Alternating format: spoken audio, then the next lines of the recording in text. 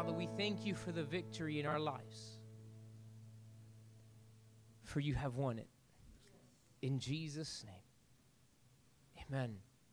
Amen. Can you give God a shout of praise this morning? Come on. All around this room, if you're watching online, I can't hear you clap. So put a clapping emoji in the comment box. I'm going to go check after service. How many put a clapping emoji after while you were watching? But God is good and God is faithful. It's awesome to be in the house of the Lord because we serve a good God. And we serve a faithful God who holds us in the darkest of the darks. I have a pastor friend of mine, Pastor Robert. He's the lead pastor at Cutler Bay Worship Center. And he was just in a very hard fight with COVID and in the hospital. And the Lord brought him out of it, thanks to the Lord, as we prayed and interceded, and he was able to make it through. But I was watching something he was sharing the other day, and he said, you know what we need more than anything when you're facing anything, if you're facing COVID or whatever you might be facing, is hope. Because when you lose hope, you quit. When you lose hope, you surrender. When you lose hope, you let go. And we need to be hope givers. Come on, say this morning, hope giver. We need to be hope givers. We're really good at being bubble bursters. You know what I'm talking about, right? You know what a bubble burster is? Oh, I've got this great idea. That's not going to work. Yeah, can I finish at least? Let me, But we need to be hope givers, not bubble bursters. And I encourage you, that's not part of the preaching, that's another one, all right? But I encourage you, whoever you encounter that needs hope, give them hope. Give them hope. And how do we give them hope? We remind them that they are loved and taken care of and that there is a God who knows their name. And the Bible says knows every hair on their head. I know that in my household, there's a lot of hair. And God knows every single one of them. For those who don't know, I am married. And she has long hair, and I have 3 daughters, and they all have long hair. And there's hair everywhere. All over the place. And I think, man, does God have an abacus just for Patty? Like, she lost one, get right, going. The Bible says he knows the hairs on your head. And if God knows the hairs on your head, do you not think that he cares enough and knows about everything you're facing? So just trust and hope he's got you. Amen? So this year, 2021, the Lord put in my heart in December as we were getting ready for 2021 that this was going to be for 3W Church the year of re. And it was the first time that for the last several years, God always puts a word in my heart for our church and for the people that I have the privilege to pastor. 3W Church. But this year I was like, God, that's not a word. Re's not a word. Re's a prefix.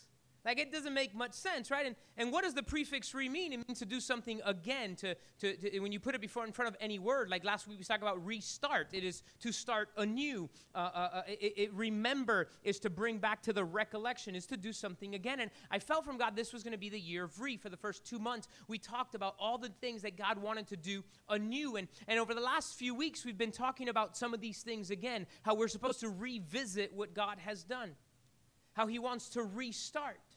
And I was this week meditating on something that happened to me more than several is a few, but probably about 18, 19 years ago. I was in my early 20s, and I was a youth leader at Alpha and Omega Church. I was not a pastor yet. I was just one of the volunteers, one of the youth leaders, and we were at a retreat, and I was given the task of the bonfire. And it was my responsibility to light the fire. It was my responsibility to get the wood, and it was my responsibility to speak. It was good. I was excited. But you know what happened? It rained all day long. Literally rained all day long, and when it stopped raining, it got cold. There was a cold front that was coming through. And how many of you know that wet wood, no lighty too good? And so I said, I got to figure out how I'm going to light this fire. And so I drove to the nearest establishment, which if you've ever gone to a retreat, you know retreats are like in the boondocks, right? The nearest establishment is usually like a Walmart an hour away. But this happened there was a gas station nearby. And I said, I'm going to find something. I get to the gas station, and I'm trying to find something that will help me light the fire. Guess what? The gas station did not sell charcoal. So I thought, man, if I get dry charcoal, light it, it'll eventually catch on the wood. Nope. They didn't sell lighter fluid. I thought if I buy a few cigarette lighters and I bust them open, you know, maybe I can pour some of that on it. I thought about buying one of the little red gallons and like a gallon of gas. And I was like, that probably doesn't sound very good either. And then I had a MacGyver moment. Y'all know who MacGyver is, right? I was walking and I found in the emergency section, I found that they sold flares. And I said, man, I've seen police officers light a flare in the rain, and it's still lit. As it's raining, it's on the road lit. This might work. So it's like, boom. I buy the flares. I get back to the camp. I put all the wet wood, and I light 2 flares, like, and I put it on there, and guess what? The fire lit. It dried up the wood. It lit. To me, it was like an Elijah moment where the fire came from heaven. It was just that good, you know? And I was motivated because the fire was on. So all of the youth come out, and everybody sits. It was actually this youth retreat place had the fire down at the bottom, and it had like an amphitheater type thing all the way up. So I was really close to the fire. Nobody else was. And you know what happened on this cold night as I was close to the fire? It lit a fire, and I just kept preaching. You give somebody a microphone, they're going to keep talking, right? So I'm there talking and talking. At that point, I wasn't dating Patty. We were just friends, and I remember her telling me afterwards, I hated you that night. And I'm like, what are you talking about? I was like pouring out my guts. I'm going to be transparent. I had just lost my cousin about 6 months before. She died in a motorcycle accident. I was blaming God for it, and I had spent the last about 6 months in a fight with God because he took my cousin. That's how I viewed it. And that night, I was healing as I was speaking. So I was by the fire and being reignited, and I was healing, but nobody else was experiencing it. She told me after, I hated you. You just kept talking and talking. We were freezing and all this different stuff. And I was reminded of that story this week because it's a depiction of a lot of the way we live our Christianity. We're living in a time where the wood is very, very wet. We're living in a time where the wood is so wet it can't light. And we're living in a time where some Christians have been able to light a fire, but it's so close to where they are that it's not warming up anybody else. And we're so lost in our own fire and feeling comfortable in our own process that we forget that while we're by the fire, there's a heck of a whole lot of people who are cold, wet, hurting, and broken. And that's even talking about the Christians that have a fire. Let's not even get to the Christians that their fire is so out, that they're the ones that Jesus talked about in Revelation chapter 2 when he talks to the church at Ephesus and says, you have lost your first love. You're reaching people by doing good works. You're doing all these different things, but you lost your first love. What am I talking about, the first love? It's when we came to Christ and we realized that we were headed for hell, and now, because we realize that God has saved us through Jesus and we're no longer going to hell, we tell everybody that we know that's on their way to hell, there's a way to heaven. But somewhere along the line, we lose it. We forget. And the Lord stirred in my heart today to talk about reignite. Say this morning, reignite. See, to reignite means to light on fire again, making something flare up. And as we get into this message today, if you didn't realize or you didn't know, today we celebrate 10 years as a church, a decade. That's awesome. Yes, praise God. It's a milestone, right? Like we have to say this many. We're doing double digits, right? When my daughter turned 10, I was like, honey, you're turning double digits. Not until you go to 3 digits, and that's a long ways away. Are we, we're going double digits. That's a blessing. That is awesome. But can I ask you a question? Where are we going next? And I've been being convicted about my personal walk with God and what am I doing for God other than preaching, right? And I'm reminded of these 3 verses, and they're going to come up right behind me. You don't even look them up. But Matthew chapter 28, we know the Great Commission. And it says this, go therefore, make disciples of all nations, baptizing them in the name of the Father, the Son, and the Holy Spirit. Then it says in verse number 20, teaching them to observe all things that I have commanded you. And lo, I'm with you always, even to the end of the age. Mark chapter 16, we also see the Great Commission where Jesus said to the disciples again, he says, and he said to them, go into all the world, preach the gospel to every creature. He who believes and is baptized will be saved, but he who does not believe will be condemned. And these signs will follow those who believe. In my name, they will cast out demons. They will speak with new tongues. They will lay hands on the sick. They will take up serpents. They will drink anything deadly. By no means it will hurt them. They will lay hands on the sick, and they will recover. And then in Acts chapter 1, verse 8, Jesus also said to the disciples, this power is going to come upon you, and you shall receive power when the Holy Spirit has come upon you, and you shall be witnesses to me in Jerusalem and to all Judea and Samaria and to the ends of the earth. We are called to go and make disciples. But can I tell you what evangelism has become in the American church? And I got to give credit. I heard this from Maxwell, from Pastor Maxwell. He said, we have dumbed down evangelism in the church to invite people to church and let the church get them saved. And this is what I wrote down this morning, and I want you to jot this down. We are called to be soul winners, not church promoters. We are called to be soul winners, not church promoters. Oh, that sounds weird for you to say it, Pastor. You always tell us to invite people. Yeah, invite people. But that's not enough. The Great Commission isn't go invite people to church. The Great Commission is go find the lost people and tell them there's a way to heaven and lead them there. Because the reality is that more than 53% of people will never step foot into a building of a church. But you are the church that they encounter. I am the church that they encounter. It is us. And today, I want to pray, and we're going to talk about reigniting our passion to reach the lost. See, I was on a sabbatical this summer. Our church had planned it for a year long. We were planning the time that I was going to go on this sabbatical. And I know it was a God thing. I was so refreshed and renewed. I haven't shared this from the pulpit. Only my wife and my pastor know this. And I think I might have shared it with one more person. But when I announced that I was going to go on a sabbatical, one of our sisters from the church said after me after service, I need to talk to you for a second. And she reminded me of a vision that God had given her about 5.5 years ago when we were in the process of moving to this building.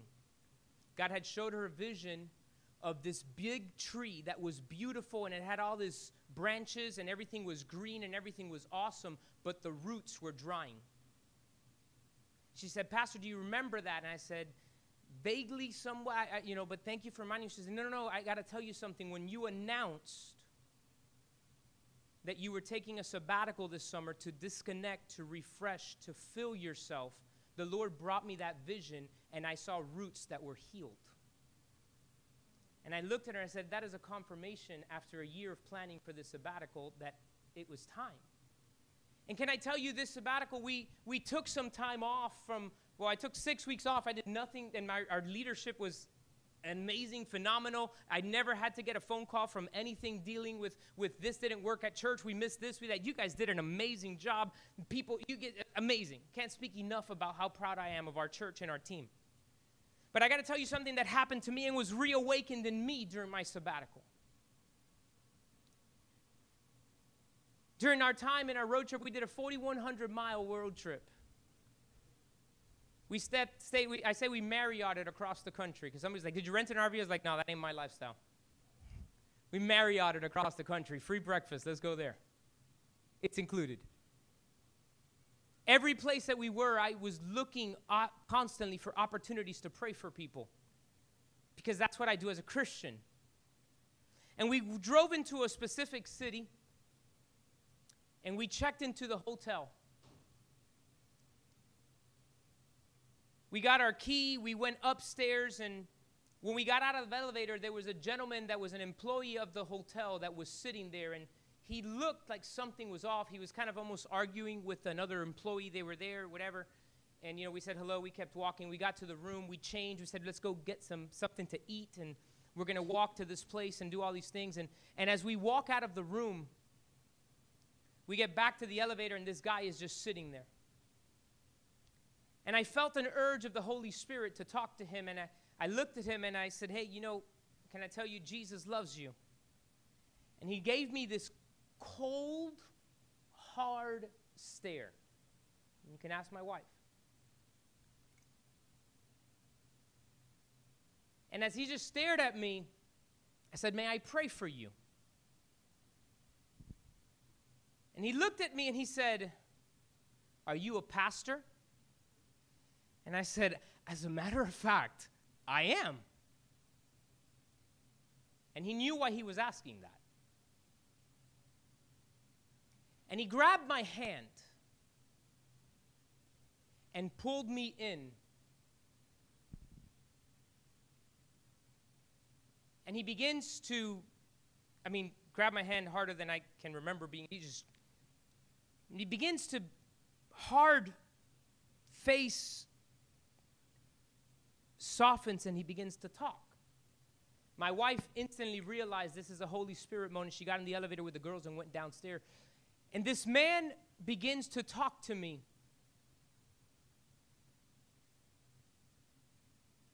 Of how he had murdered somebody 2 days before. That's why he asked, are you a pastor? He knows, right? I didn't say in Spanish service, but I felt to release it.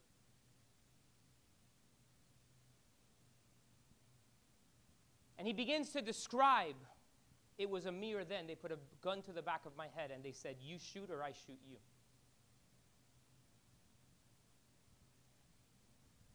And the only thing I can feel in that moment that I felt, I didn't think about anything.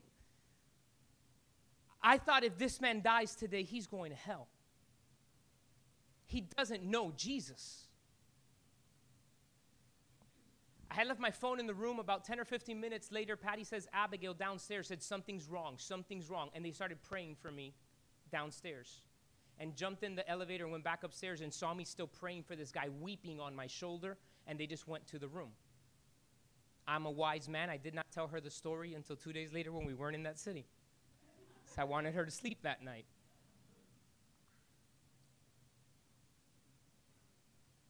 And I began to talk to him about Jesus. How even in the horrible thing he had just done, even though what had just happened, even though the different thing, there was a God that loved him enough to send his son to take the place for him.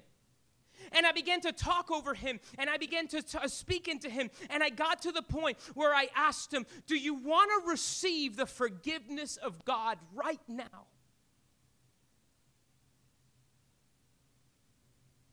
And I had the opportunity to lead this hard man that I probably would have walked away from if it was not for God, to Jesus. And this is the only thing that I kept prompting in my heart after that moment. When's the last time you led somebody to Jesus? Not because they walked into the church building, but because you talked to them on the street. And I ask you the question, when's the last time you led someone to Jesus? Because the Bible didn't say be a church inviter, didn't be a church promoter. The Bible says make disciples. The Bible says tell people about Jesus. The Bible says get people saved. The Bible doesn't say bring them to your pastor, bring them to the building. It puts it on us. The responsibility is us, and I've had this passion and this burden of how do we go. And my prayer is that as 3W Church, as we go into the next step of our ministry, as we go into the place that we're going, that we're able to reignite and then maintain the passion to reach the lost. The passion to reach the lost. Because there's millions of people dying every day that don't know Jesus. Some of them are your coworkers. Some of them are your family members. Some of them are your neighbor. And we spend so much time fighting about what divides us instead of finding something that we can build upon. It is the spirit of division that has come across this world. Let's just look at it in the United States over the course of the last 2 years. The big first division, who are you voting for? If you're voting for Trump or you're voting for Biden, and we can't have a conversation. If you vote for Trump, you hate this. And if you vote for Biden, you hate that. And it was this thing. There was nothing of conversation. It was just division among who you were voting for. The election comes and goes. COVID starts destroying. Then the division comes. Should we lock down? Should we not lock down? How do we face this? And if you believe this, then you don't care about that. And if you do this, and it was just the continued division. Some things are like mask, no masks. Things start to change a little bit, and all of a sudden we see the heinous crime of Derek Chauvin murdering George Floyd.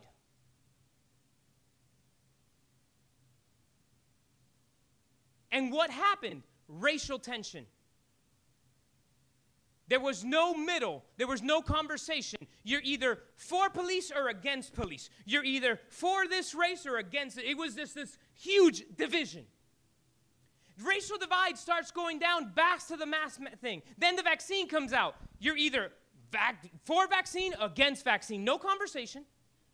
Nothing. It is a spirit of division that continues to divide us, and all that we continue to do is hang out with like-minded people, and you know what's happening in the body of Christ? We're not reaching the lost. Got really quiet, but that's okay. We're not reaching the lost. We're not reaching the people that every day are going to hell. We're only hanging out with the people we like. We're only hanging out with the people that we think alike. We're only hanging out with the people that are the same of us, and that's wrong. We need to reignite our passion to reach the lost. I want to read to you 1 Corinthians chapter 9. 1 Corinthians chapter 9, we're going to read verses 19 through 23, and then we're going to talk briefly about it. I have a few points I want to share. 1 Corinthians 9, 19 through 23. This is the Apostle Paul writing, and this is what he said, verse 19. For though I am free from all men, I've made myself a servant to all, that I might win the more. To the Jews I become as a Jew, that I might win Jews. To those who are under the law, as under the law, that I might win those who are under the law. To those who are without law, as without law, but not being without law toward God, but under law toward Christ, that I might win who are without law. To the weak I become as weak, that I might win the weak. I have become all things to all men, that I might by all means save some. Now this I do for the gospel's sake, that I may be a partaker of it with you. Can I break it down? Paul said this: I do whatever it takes to tell people about Jesus so that some of them might be saved. He was clear, not everybody's going to accept it. It's free will. It's a choice. But he said, to the weak I become weak. To the Jew I become Jew. To the Gentile I become Gentile. As long as I'm not breaking what God says to do, right?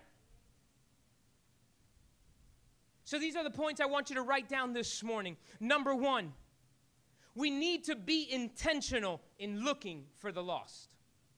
Intentional in looking for the lost. Say it this morning. Intentional in looking for the lost. One more time. Come on, say it. We need to be intentional. Intentional. We have a few people that come to our church that own businesses in this shopping center. And you know, none of them visited our church because there was a church here and because they decided, oh, let me go check out the church. They visited the church because whenever I had encounters with them downstairs in the parking lot and we met, I always just tried to show them Jesus and talk to them, and to the point where they decided, I want to see what that is. And they came to Christ. Matter of fact, I prayed with all of them before they had even visited the church. And we have stopped being intentional. You know what a lot of us Christians do? We find one little thing that we disagree with somebody and we give it 100%. Oh, you like heels? Oh, no. I don't like stilettos. I like platforms. We can't talk. It's dumb. It's dumb. We find one little thing that we don't agree with and we give it 100% of our effort, instead of finding one little thing that we might agree on and give that 100% of our effort so that they can come to Christ. So number one, be intentional in looking for lost. Number two, be intentional in finding common ground with the lost. Be intentional in finding common ground with the lost. What connects us? There are so many people that have asked me this question.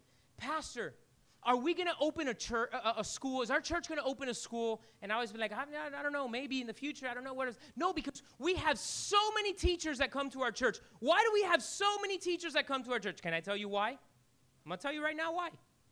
That's what my degree is in. And I was a teacher. And so was my wife. And she's a school administrator. She's the principal at a school. And so what happens? In our world, we rubbed a lot of elbows with a lot of teachers. So when we talked to them about Jesus and they started going to a church, they came here.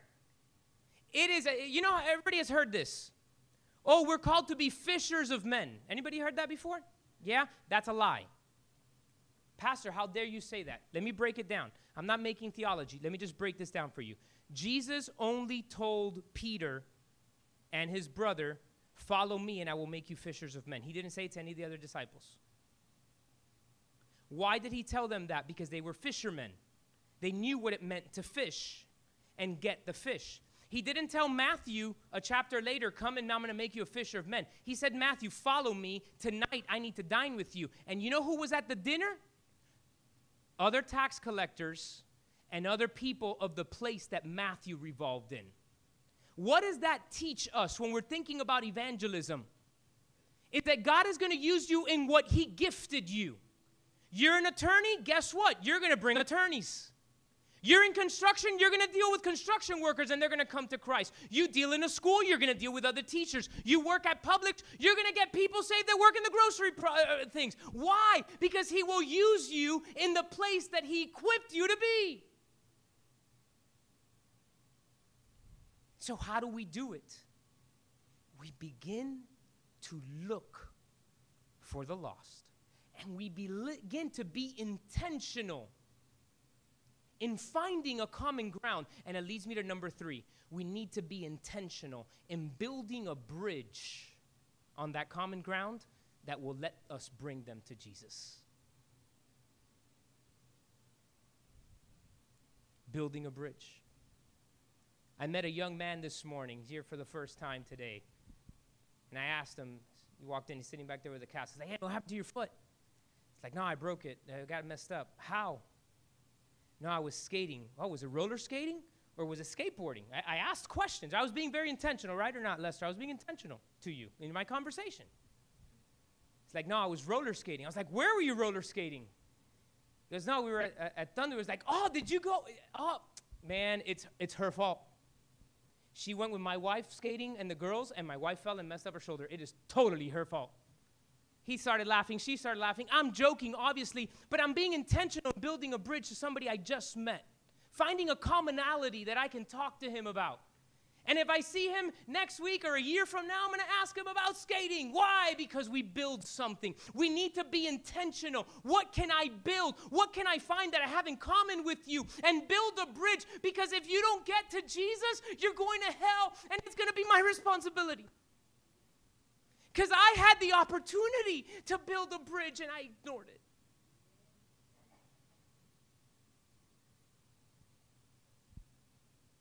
Pastor, I thought this is an anniversary service. Yes, it is.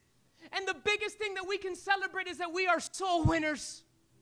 And that we're using the opportunity at the gym and at the grocery store and at the teacher's place or wherever you go to build bridges with lost people, to identify them and lighting them up so that they can come to Christ. What do we use with a flashlight? We don't go around walking with a bright LED flashlight during the day.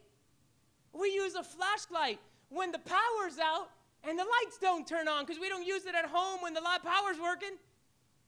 What did Jesus say? You're the salt, you are the light. And you don't turn on a light and stick it under a bed. You turn on a light and you put it so that it lights everybody. But the problem with the majority of us Christians today is that we only hang around with other Christians. And it's normal. It's normal. It happens because we got out of a lifestyle, whatever that lifestyle was, and right now we're not associating with those people because we don't want to fall trap into that I used to have. But it doesn't mean that you stop building bridges to people that don't know Jesus to get them to Jesus, not to a church.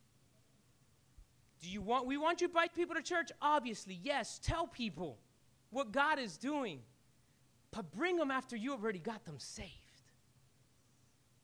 Where they get here to be discipled and mentored. Because you already told them there's another way. And his name is Jesus Christ. Church, we need to be intentional in building a bridge. What does that mean? We need to learn how to have conversation with people. You know that is a skill we should practice. Have conversation. Parents, teach your children how to have conversation and not just be on a device. Intentional. We've had folks over at our house that don't speak English, and what do we talk with our girls before they get here? Hey, remember this person that's coming does not speak English, so don't talk to each other in English because that is rude. Talk to that person in Spanish. We are educating them to know how to talk to people and treat people and deal with people. It is my responsibility as a parent, and guess what? My responsibility as your pastor, I'm talking to you if you are a part of 3W Church. It's my responsibility as your pastor to ensure that the flame that the Holy Spirit is re-stirring inside of me for the lost is stirred in you, because we do nothing if we don't lead people to Jesus. We do nothing if we don't pluck people out from the hands of the enemy. Pastor, I don't know how to lead someone to Jesus. It's not about what you say. It's about what you do. It's about, I love the way James Maxwell said it. He says, you need to add value. And how do you add value? You help. I've got a new neighbor for the last year. I've got a new neighbor. Now I've started to build a relationship with my neighbor little by little, and we exchange phone numbers. And, you know, when we had the lightning strike a few weeks ago, I texted him, hey, you know, this happened. Your palm trees, it was on your side. Check your thing. You know, we back and forth. And he texted me the other day. He was like, David, do you have internet? My AT&T went out. Xfinity was doing work there. They messed up my lawn, and now I don't have internet or this, that, or the other. I texted him the next morning because I was already sleeping when he texted me. I texted him to say, hey, man, I have internet because I have Xfinity. And you know, where he's like, all right, well, have a great day. So yesterday, I'm in my driveway, and him and his wife are walking out. And I start talking to him, and I was like, hey, how are you doing, and this, that, or the other. And we start talking about our grass, because Comcast messed up the grass. And I asked him, are you okay? I saw him talking to somebody yesterday. He's like, yeah, we're good, this, that, or the other. And we're talking back and forth, and he says, can you believe now the internet is so important? We work from home, we do this, we stream, all these different things. AT&T can't come out here until next Saturday, September, whatever next Saturday is. Whatever the next Saturday. Or he actually might have said September 10th. I don't remember. It was far away. And I looked at him and I said, hey, do you see my guest Wi-Fi at your house? It's called This Guest. And they pulled it. I was like, yeah, I see it. I said, let me give you my password to my guest Wi-Fi so that you guys can do your work and what you need to do until they fix your internet. I didn't invite him to church. I didn't do anything but show him love as a neighbor. Why? Because I'm building bridges. Every time that I have a conversation with him, I need to add value as a Christian, not as a pastor, as a Christian. I need to add value to that relationship, because every time that I add value to the relationship, it's another ring on the bridge, and it's another ring on the bridge, and it's another ring on the bridge to get him over from one side into the side where he's a follower of Jesus. Guys, that's what evangelism is. We're building bridges with lost people. Because they're going to hell. And we know the way to avoid it. So I challenge you, worship team, if you can come up here and start doing the hallelujah on the piano really quick. Get up here. My challenge to you, we need to reignite our first love. And not just reignite our first love. Once we reignite it, we need to keep that sucker on fire. We need to add wood every day. How do we add wood to our fire? We pray, we worship, we read the Bible. We need to reignite that first love. And I'm going to ask everybody to stand to their feet this morning, and we're going to do something just a tad bit different. If we can turn the house lights off and dim the camera ones just a tad. Don't turn them off, just dim them just a tad. We're going to begin to worship here in a minute.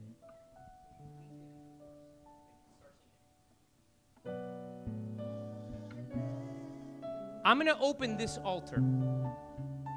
And if you say, I need my fire reignited, my passion for lost people, my passion to get people saved, if I need that reignited in my life, I want you to leave your seat and come up to the altar. If you're online, I want you to put a hand up emoji in the comment box.